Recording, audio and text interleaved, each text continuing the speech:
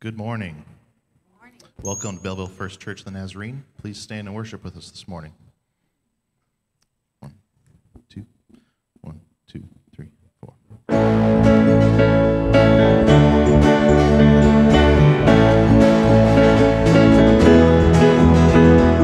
These are the days of Elijah, declaring the word of the Lord. And these are the days of your servant Moses, righteousness being restored. And though these are days of great trials, of famine and darkness and sword, still we are the voice in the desert, crying, prepare ye the way of the Lord. Behold, he comes, riding on the clouds, shining like the sun. At the trumpet call, lift your voice, it's year of Jubilee, and out of Zion's hill salvation comes.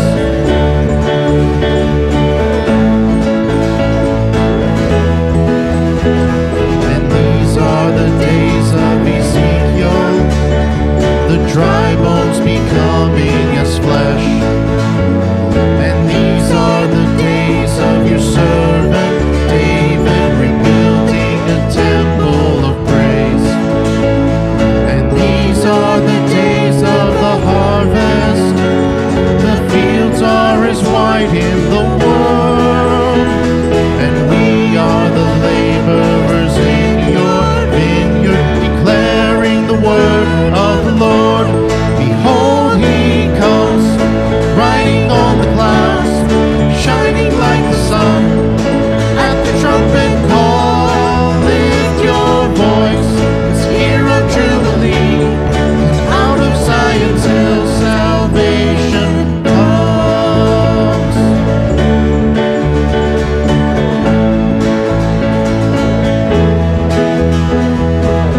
There's no God like Jehovah. There's no God like Jehovah. There's no God like Jehovah. There's no God like Jehovah. There's no God like Jehovah. There's no God like Jehovah. There's no God like Jehovah. There's no God like Jehovah. There's no God like Jehovah. There's no God like Jehovah. There's no God like Jehovah. There's no God like Jehovah. There's no God like Jehovah. There's no God like Jehovah. There's no God like Jehovah. Behold, he comes, riding on the clouds, shining like the sun. At the trumpet call, lift your voice, it's year of Jubilee, and out of Zion's hill salvation comes. Behold, he comes, riding on the clouds, shining like the sun. At the trumpet call, lift your voice, it's year of Jubilee, and out of Zion's hill salvation comes. Lift your voice, it's year of Jubilee, and out of Zion's hill salvation comes.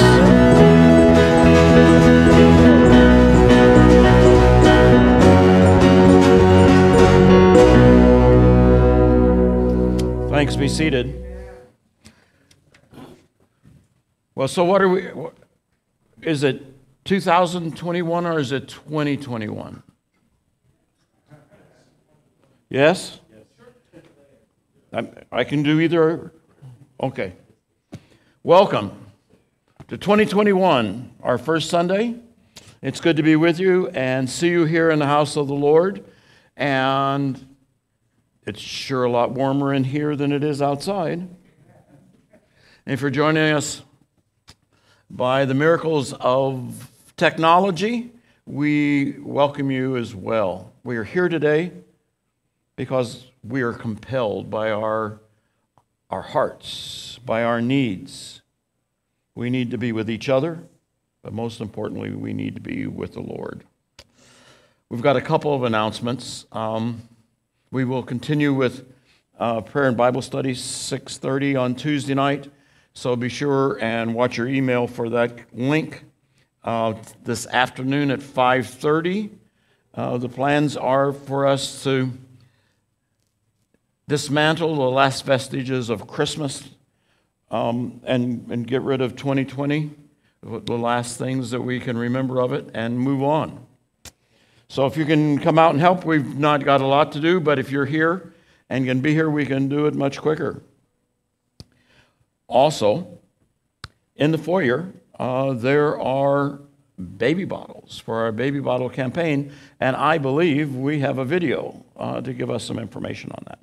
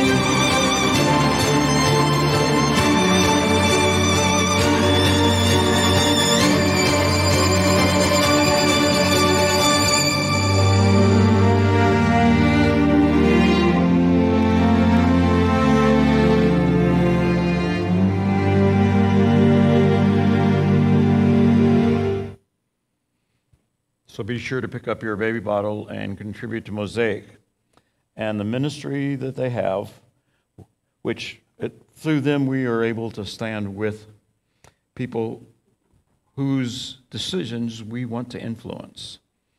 So be sure and do that. Let's pray together.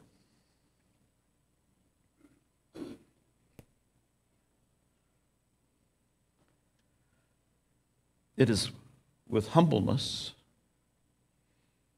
and rejoicing that we come into your house on this third day of the new year.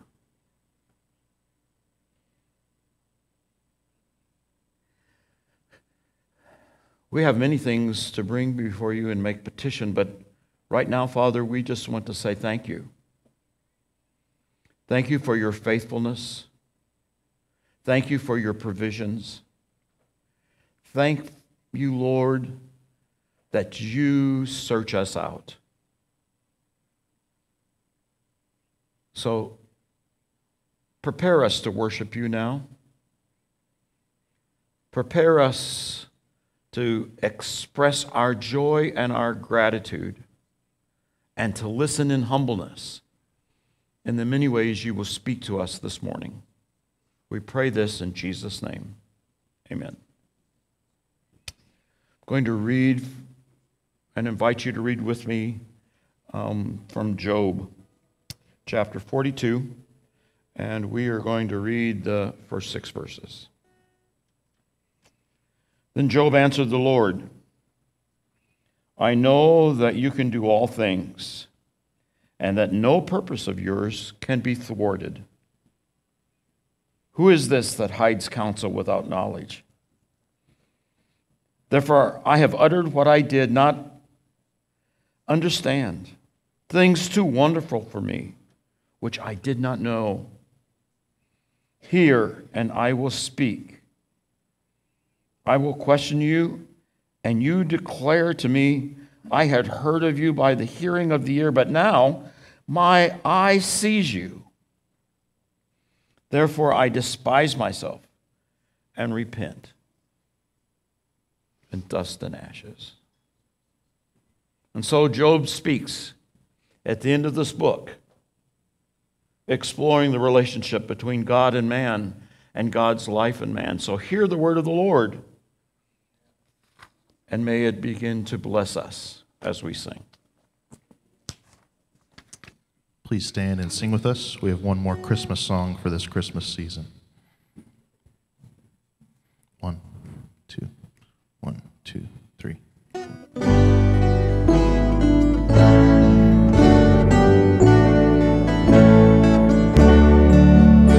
Oh, come, all ye faithful, joyful and triumphant. Oh, come ye to Bethlehem. Come and behold him, born the King of angels. Oh, come, let us adore him. Oh, come, let us adore him. Oh, come, let us adore him, Christ the Lord.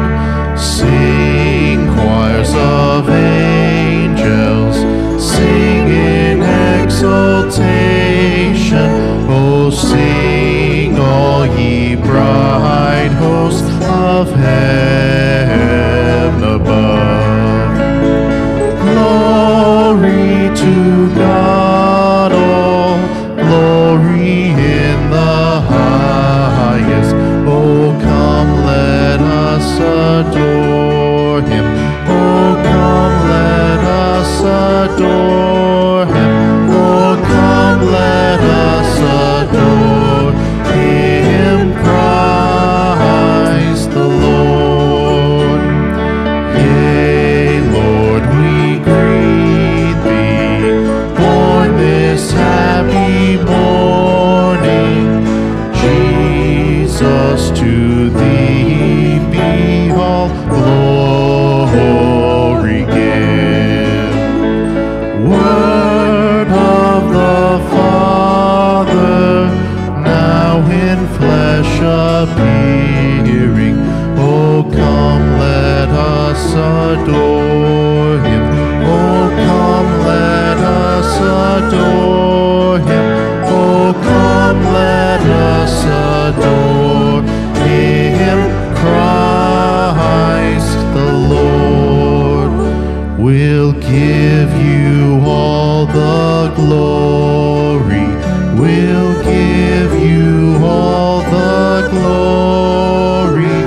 We'll give you all the glory, Christ the Lord.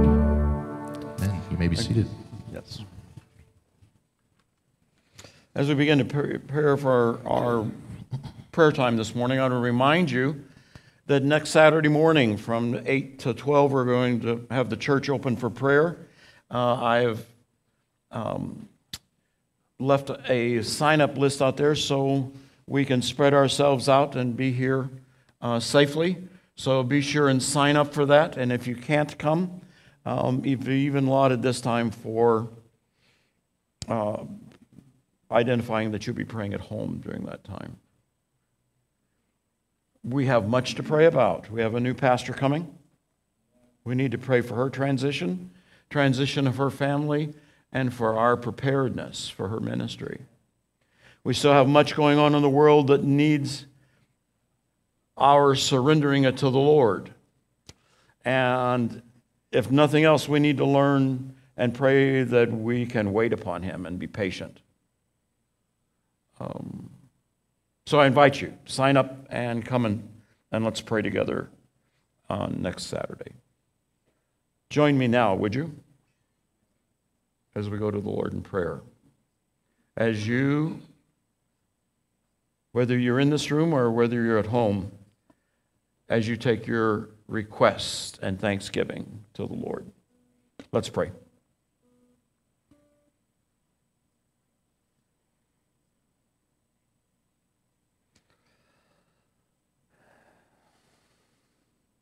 I wonder sometimes, Lord, how we try your patience.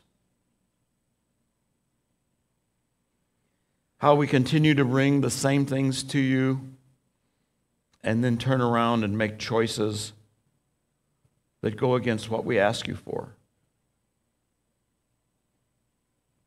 I wonder sometimes, Lord, how it is that we have the audacity to keep coming back to you. And then I remember your grace. I remember your invitation. I remember your willingness to forgive us. So we've come together this morning as needy as ever. Hopefully we're not as sinful as ever. Hopefully our connection with you is stronger than ever. Hopefully our surrender is increasing.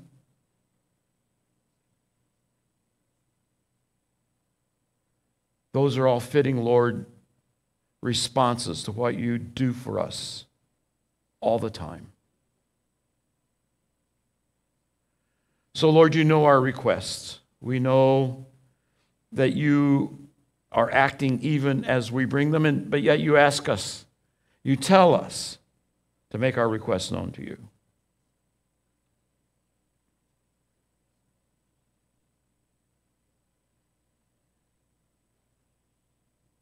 We have many requests for physical intervention in the lives of people. But this morning, Lord, I ask that you will intervene in our spiritual lives. May the Holy Spirit have a special opportunity among those of us who are gathered here, in the room or via the internet. May we open ourselves at the beginning of this year to hear what you have to say to us. So come, Lord, speak to us in song. Speak to us in the meditation of our hearts and in the breaking of your word this morning. In Jesus' name we pray. Amen. Please stand and continue to worship with us this morning.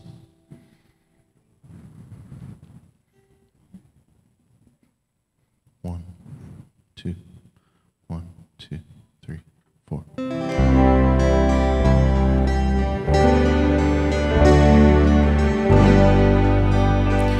When peace like a river attendeth my way, when sorrows like sea billows roll,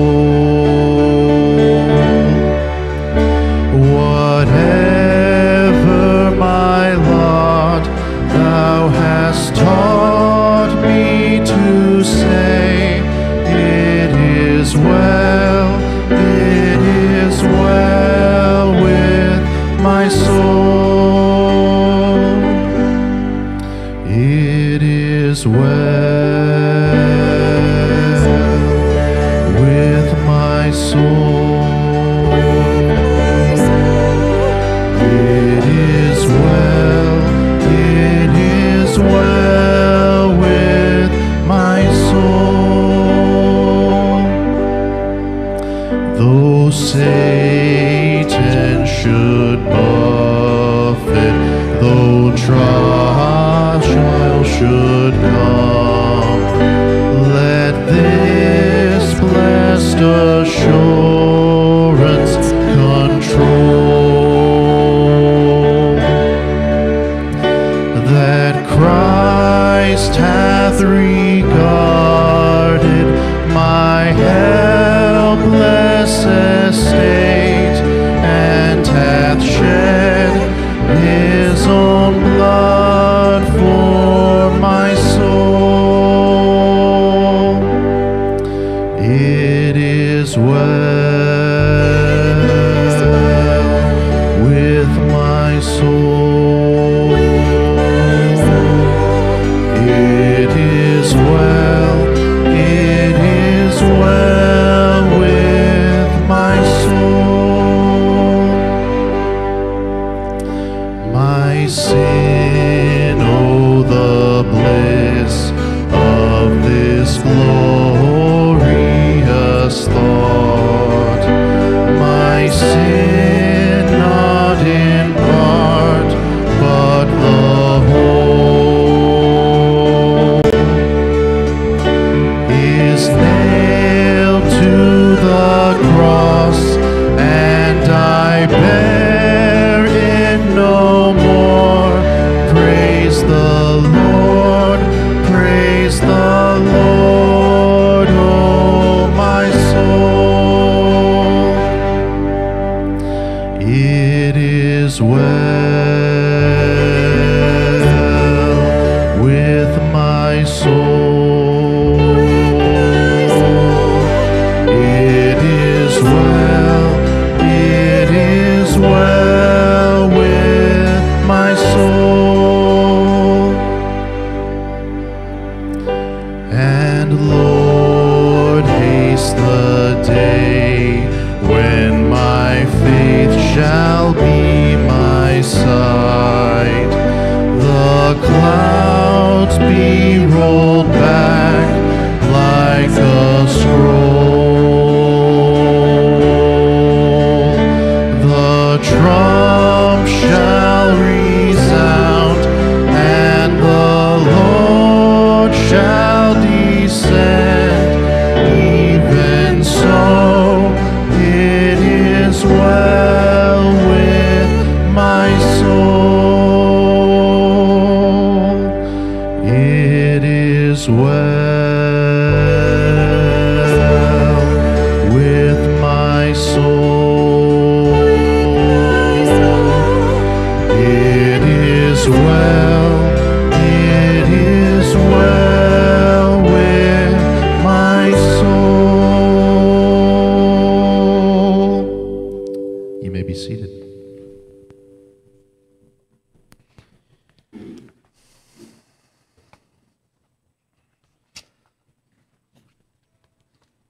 Old habits are hard to break.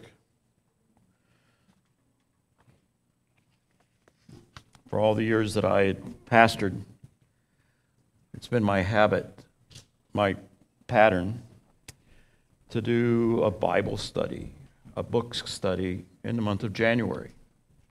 So some months ago, before I knew for certain that this would be the last few Sundays that I would be serving you in this role, I determined that we'd spend January in the book of Philippians.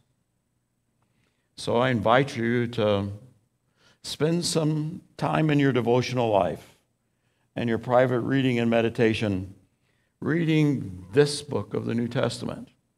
And if you have access to other study guides or other people's thoughts on this besides mine, I invite you to take advantage of those. So this morning, we're going to begin in the first chapter. So if you've got your Bibles and you will turn with me, we're going to read Philippians 1, 3 to 11, and then 27 and the first part of 28. I thank my God every time I remember you, constantly praying with joy in every one of my prayers for all of you, because of your sharing in the gospel from the first day until now. I am confident of this, that the one who has begun a good work among you will bring it to completion by the day of Jesus Christ. It is right for me to think this way about all of you, because you hold me in your heart. For all of you share in God's grace with me, both in my imprisonment and in the defense and confirmation of the gospel. For God is my witness, how I long for all of you with the compassion of Christ Jesus. And this is my prayer, that your love may overflow more and more with knowledge and full insight, to help you to determine what is best, so that in the day of Christ you may be pure and blameless, having produced the harvest of righteousness that comes through Jesus Christ, for the glory and praise of God. Only live your life in a manner worthy of the gospel of Christ, so that whether I come and see you or am absent and hear about you, I will know that you are standing firm in one spirit, striving side by side with one mind for the faith of the gospel, and are in no way intimidated by your opponents. The Lord's word for us this morning. Philippi was a city in Macedonia, but you probably know that from Acts and the Macedonian call. It had been a village and it had been destroyed a few times, but it was given this name Philippi by Philip, the father of Alexander the Great, some 400 years before Paul's visit. And about 70 years, maybe 80 years before Paul's visit, it had been the site of the decisive battle that was the transition between the Republic and the Empire of Rome, when those who had executed Julius Caesar were defeated. And Octavian, his nephew, who was later Augustus Caesar, rebuilt the city after that battle. And then he made it a place where he could relocate veterans from his army. The Egnatian Road ran through Philippi, connecting the eastern provinces with Rome. And you know, it was the site of the first Christian congregation in Europe. Now, the occasion for this letter is really a thank you note to donors. Paul knew his stuff.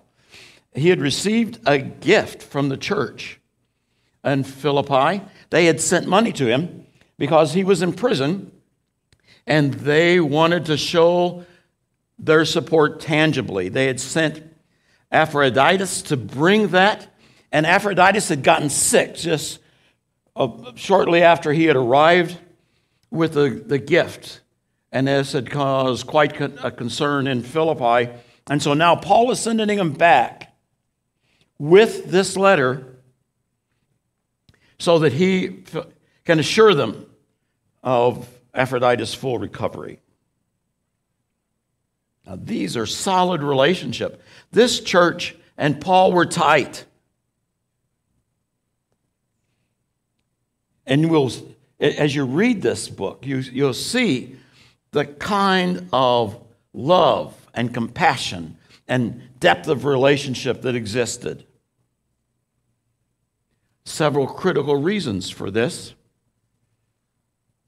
The Philippians had wholeheartedly accepted the gospel. Now, too often we think of this as details. Do you realize that it's very likely that you know more about the ministry and the life of Jesus Christ. You have more information and details than Paul did. There was no New Testament. The Gospels weren't written. He had heard some stories. He had talked to some people. But he had been seized on the road to Damascus by an experience with the risen Lord. And so the gospel for Paul is this life-changing experience of being confronted by God who came in flesh, who lived among us, who was crucified, and who was resurrected. That's the truth of the gospel.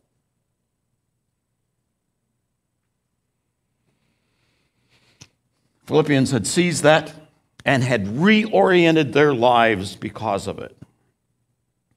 Secondly, the second factor is that Paul expresses that all of them share together a complete confidence that God is more than capable of finishing what he starts. Third, together, Paul and the church had mutually experienced the grace of God. It was a common experience, something they shared, something that bound them together, this experience.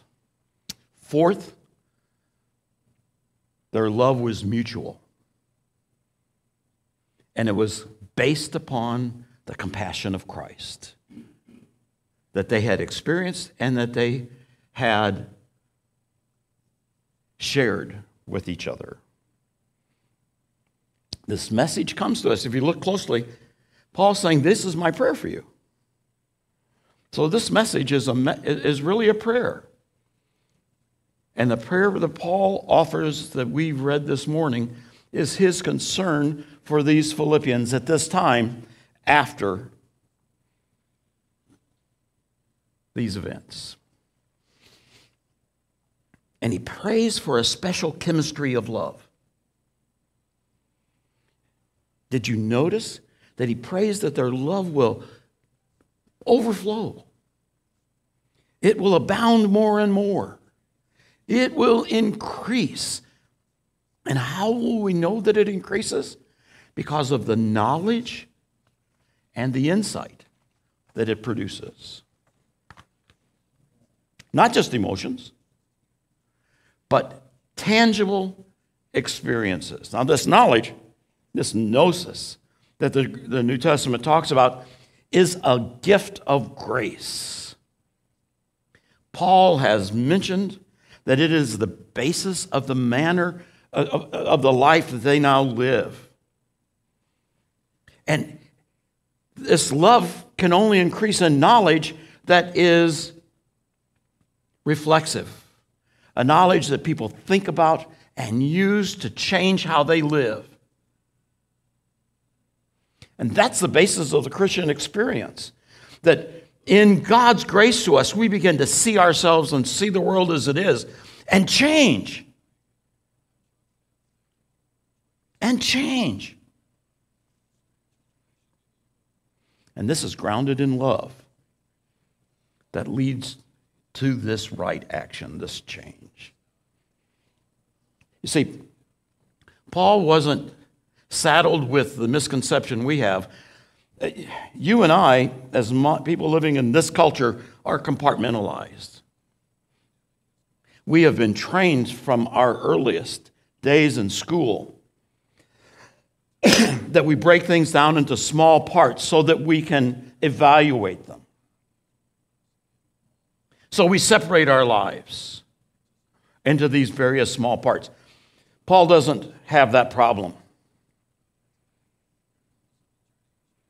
Knowledge and love and insight are all knit together.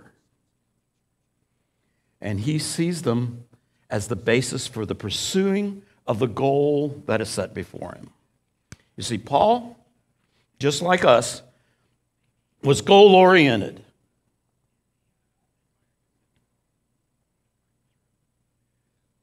which means that the insight that the love is to produce is to make it easier for us to pursue our goal. That's Paul's prayer, that we will see better how we can pursue the goal that is put before us, how we can determine what is best, not just good, but what is best, because the goal is that we produce a harvest of righteousness.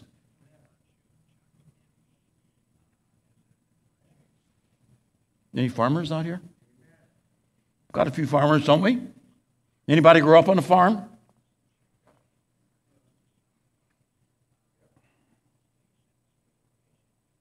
Harvest isn't just going to the grocery store and getting something on sale.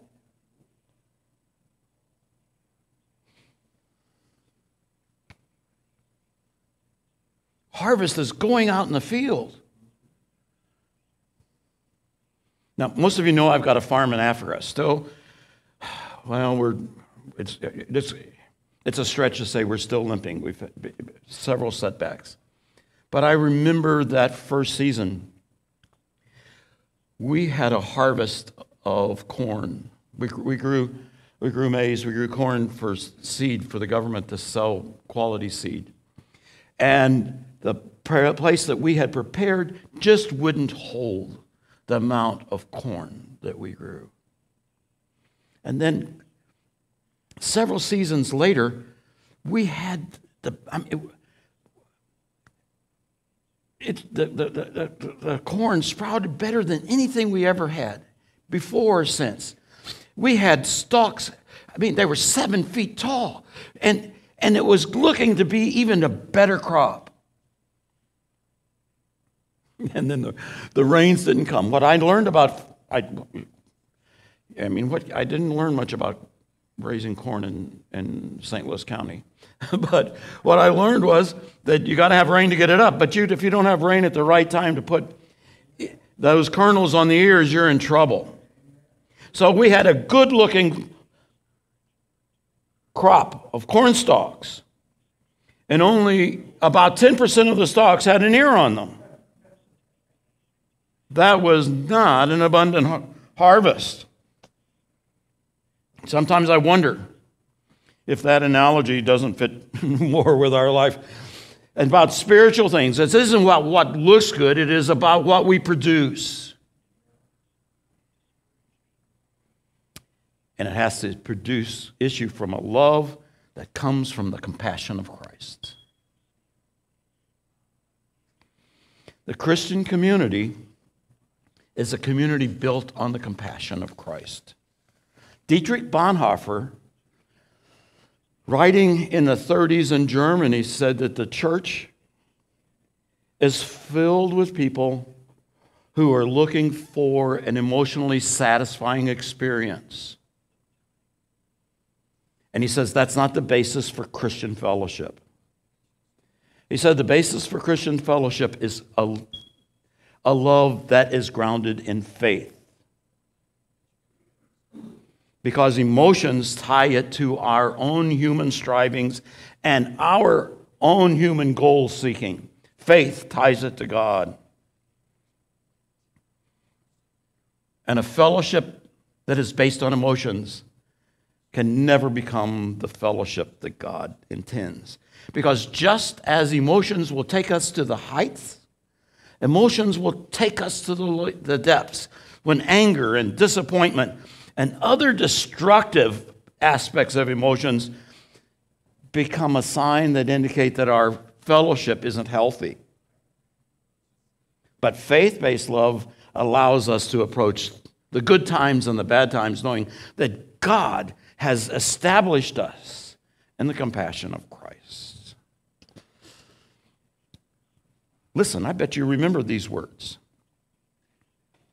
If I give away all my possessions, and if I hand over my body so that I may boast but do not have love, I gain nothing. Love is patient. Love is kind. Love is not envious or boastful or arrogant or rude. It does not insist on its own way. It is not irritable or resentful. It does not rejoice in wrongdoing, but rejoices in the truth. It bears all things, believes all things, hopes all things, and endures all things. Love never ends. But as for prophecies, they will come to an end. As for tongues, they will cease. As for knowledge, it will come to an end. For we know only in part, and we are prophesy only in part, but when the complete comes, the partial will come to an end. When I was a child, I spake as a child. I thought like a child. I reasoned like a child. When I became an adult, I put an end to childish things. Now, contrary to how we think about these words, they were not spoken to people originally in the middle of a marriage conference. They form the middle chapter of three of Paul's most decisive words to the Christian community, to the church. He says, love is structured by patience, kindness. It's not envious or arrogant or rude. It doesn't insist on its own way. It's not irritable or resentful. It doesn't rejoice in wrongdoing, but rejoices in truth. It bears all things. It believes all things. It hopes all things. It endures all things. Have you ever been a member of a Christian community characterized by this kind of love? I haven't. I can point to individuals with these characteristics, but not congregations. The closest I ever came was some years ago. I pastored a group that had some of the most outspoken, pro-choice Christians I've ever encountered, and some of the most ardent, pro-life. And they listened to each other. They disagreed in love. They laughed at each other.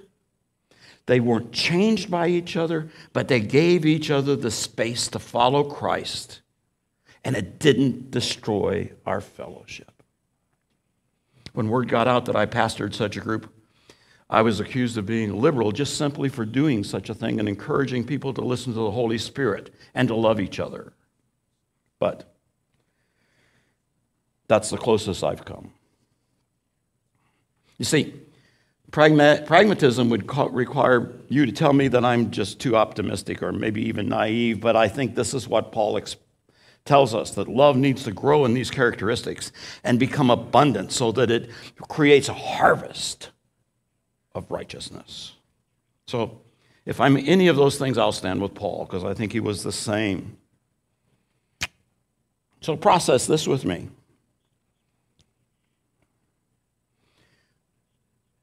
What have you done when a fellow church member has treated you poorly, has abandoned you? Did you feel attacked when somebody, a fellow member of your congregation, expressed a political opinion that differs from your own?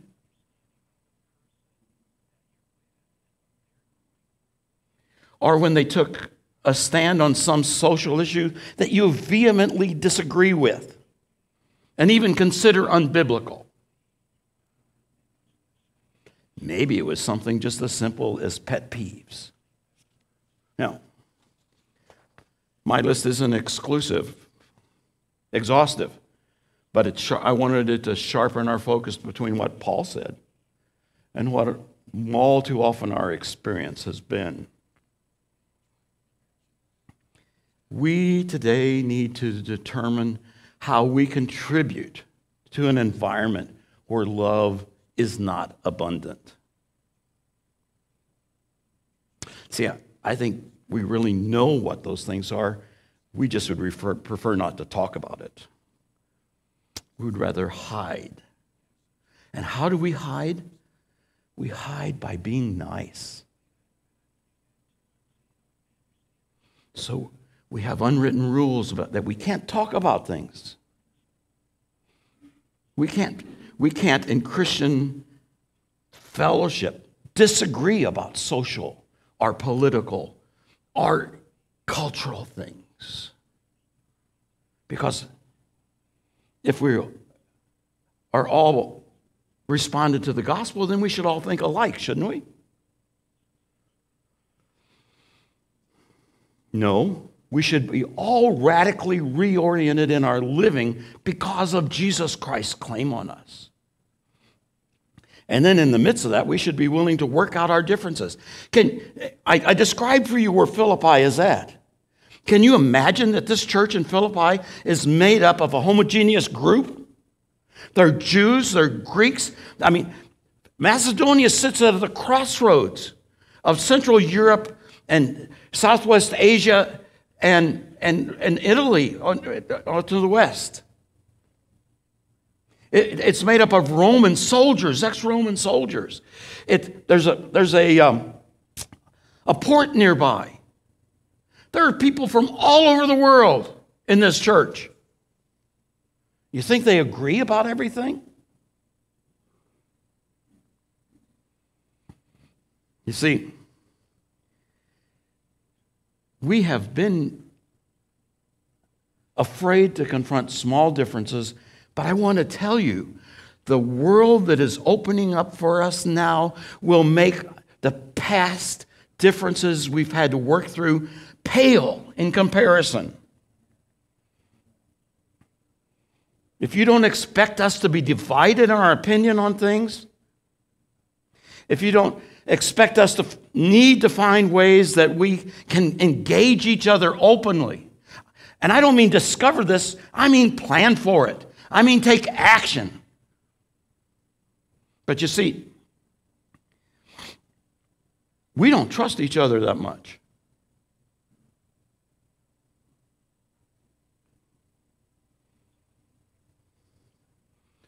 So you think we could talk about abortion? You think we could talk about gender identity? Our sex? Our race? Well, we're going to be nice and pretend like those things don't exist. How does love overflow in knowledge when we pretend that we don't need to know? Because how are we going to live the gospel in a world which has these issues in a daily context for us?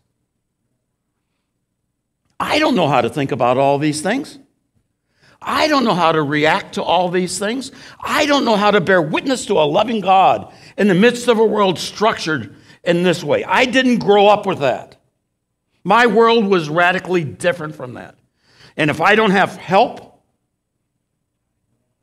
I will blunder around in the darkness.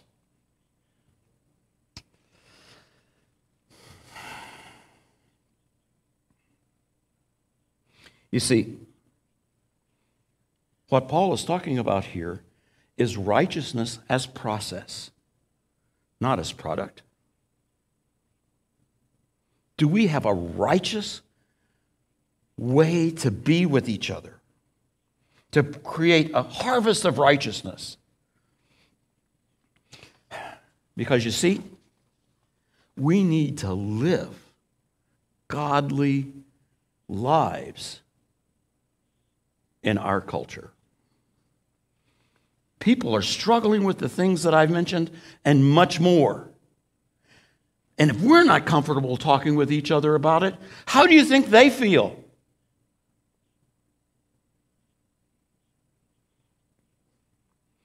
You see, Paul dealt with this, and we don't have time to read it all, but look at the verses following this, and you'll find that Paul laid out for the Philippians that there were people taking advantage of his imprisonment to do him dirty, to try to take advantage of him, try to ruin his reputation. And Paul says he doesn't care as long as Christ is being preached.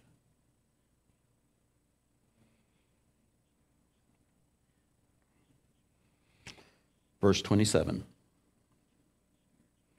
Stand firm in one spirit, striving side by side with one mind for the faith of the gospel.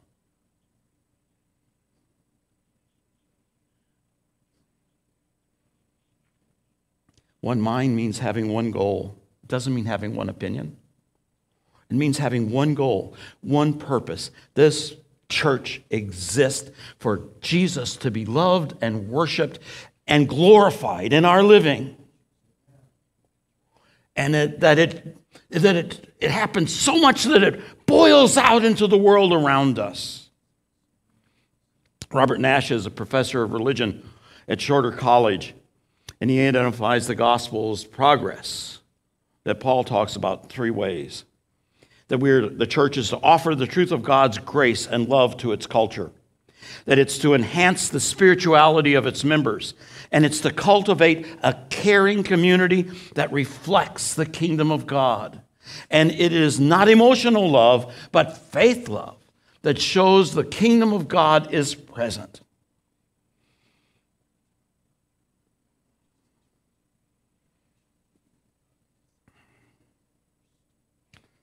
Well, if you think cultural change has been happening fast, I suggest you strap yourself down. I've got a book on one of my shelves in my library at home that talks about riding the juggernaut.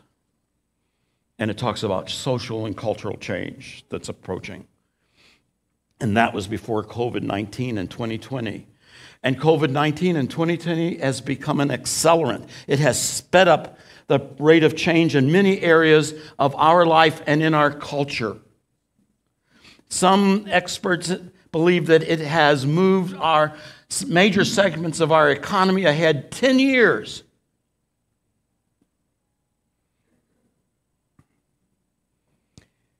And if you've been paying attention, you know there are national conversations about race.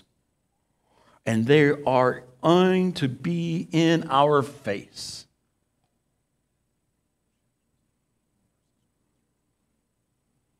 We're not going to be able to avoid conversations about politics. We are in a time when the very nature and structure of our governing is at risk.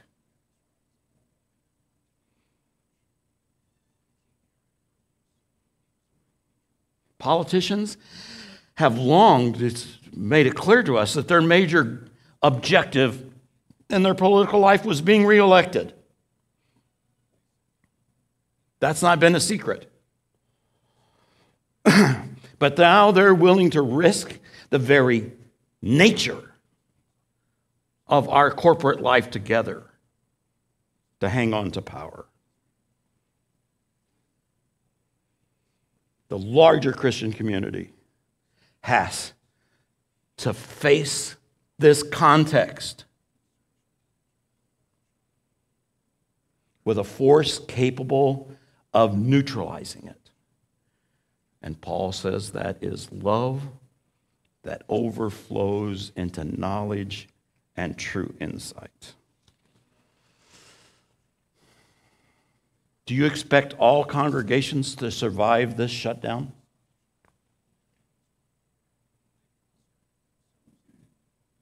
They won't. There are conversations, I teach at Greenville College or University. There are conversations there about the number of places of higher education that are going to be forced to shut down. They're going to have to change the way they do business. We've lost 1/3 of our small businesses in the last 10 months. You think all churches are going to survive?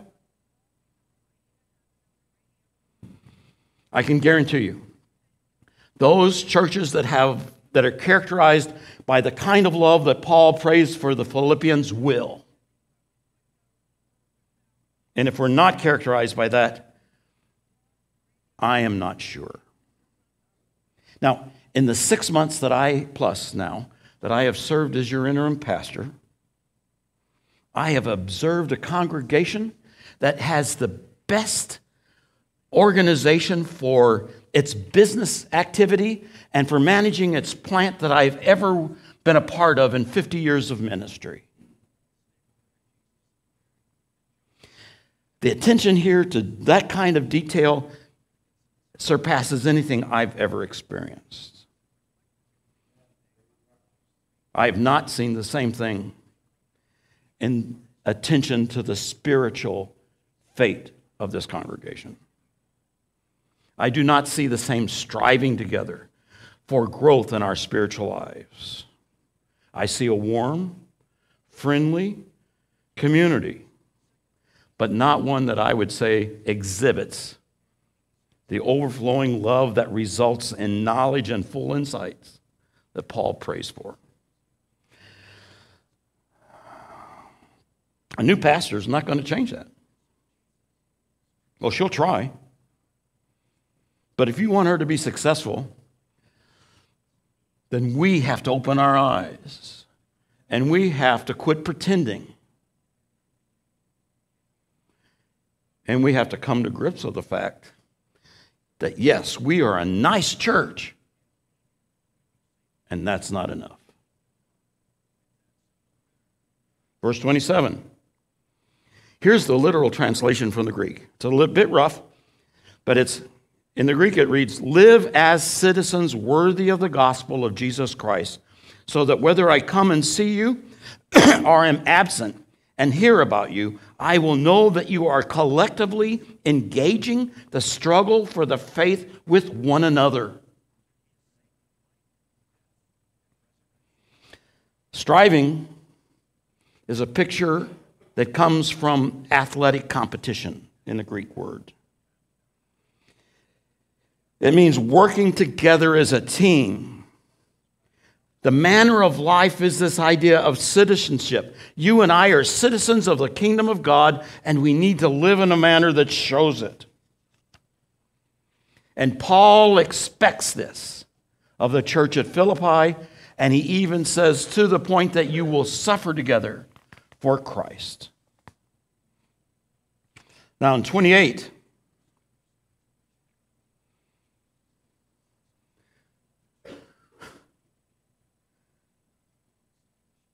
don't be intimidated by your opponents. Do you know who our opponents are? Our opponents are to be found in the changing context of our world. They are ideas. Ideas with power. Ideas that tempt us to live as individuals, struggling with each other rather than living for each other in faith with one mind and one will. These are the ideas that threaten a church. Even the historic faith of Christ can't stand before the undermining that comes when we believe we can do it individually. And the dangerous place for us is when we pretend that differences don't exist because we, at the depth of our heart, don't believe our love is capable of sustaining them. You see, love means we're committed. Love means we forgive. Love means that we will suffer with each other, that we'll put up with each other, that we will encourage each other, and that we will wait for the Holy Spirit to change us if that's what's necessary. But that takes trust. And you have to decide whether or not you have that trust. You see, Paul expects us to live with a love that is an act of will, that is not an emotion. He expects the church to be a community where issues are raised, and we must raise them in our new context and prayerfully work through them. And where our commitment to striving together enables us to endure the tensions that surely will confront us. Paul expects us to live where the gospel defines our fellowship, where the life and death and resurrection of Jesus Christ has become so central that it has reoriented our living, because the living for it is the goal of our life, not a hobby. Reinhold Niebuhr wrote these words in his book, The Irony of American History. Nothing that is worth doing can be achieved in our lifetime. Therefore, we must be saved by hope. Nothing which is true or beautiful or good makes complete sense in any immediate context of history. Therefore, we must be saved by faith. Nothing we do, however virtuous, can be accomplished alone. Hear that. Nothing we do, no matter how virtuous, can be accomplished alone. Therefore, we must be saved by love. No virtuous act is quite as virtuous from the standpoint of our friend or foe as it is from our standpoint. Therefore, we must be saved by the final form of love, which is forgiveness.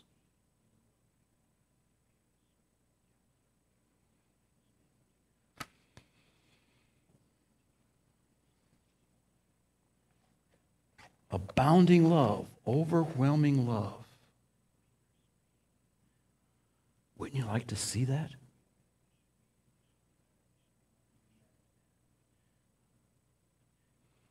That's what it will take for the church to confront the world in which we live. Jesus wants to know if we're ready to surrender for that. Jesus wants to know if we're ready to join the Church of Philippi, to make that our goal in life and not just our hobby. We're going to sing. And while you are singing, I want you to consider what God would have you to do in order to strengthen the prospect that our new pastor will find a community where she can hit the ground running and bring the purposes of Christ to new levels of accomplishment in our midst. Let's sing together. Please stand and sing with us. 1, 2, 1, 2, 3, 4.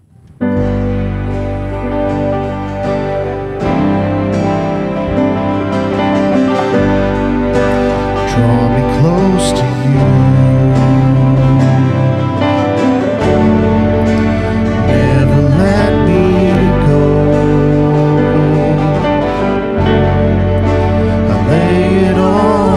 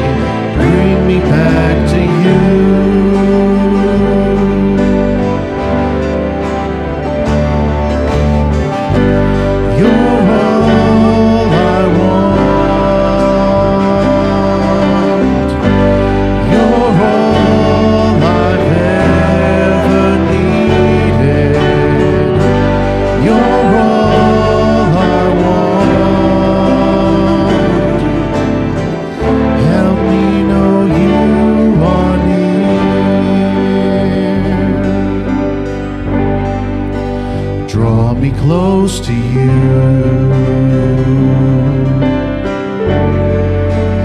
Never let me go.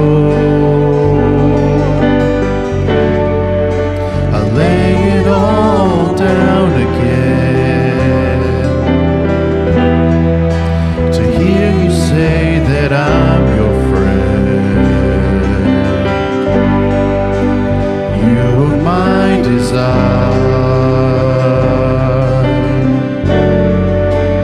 No one else will do.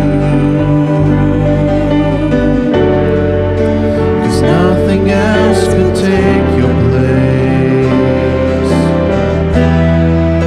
To feel the warmth of your embrace.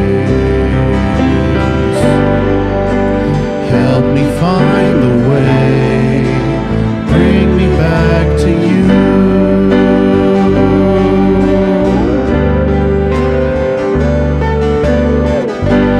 You're all I want. You're all I've ever needed.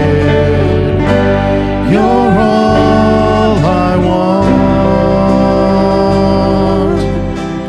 Help me know you are near. Sing that chorus again. You're all I want. You're all I've ever needed. You're all I want. Help me know you are near. Help me know you are near. Help me know you are here. As you respond to this service and this experience, there are many ways that you can do that. I'm always available to pray with you. You can pray with each other. We will collect this morning's offering as you go out, and if you're online, you can use our online giving services. My prayer for you is that we go forth into a week of service. Let's pray. Heavenly Father, may we have ears to hear and eyes to see and hearts to love. May we hear Paul's words as he finished his letter to the Ephesians. Peace to the whole community and love with faith from God the Father and the Lord Jesus Christ. Grace be with all who have an undying love for our Lord Jesus Christ. Amen.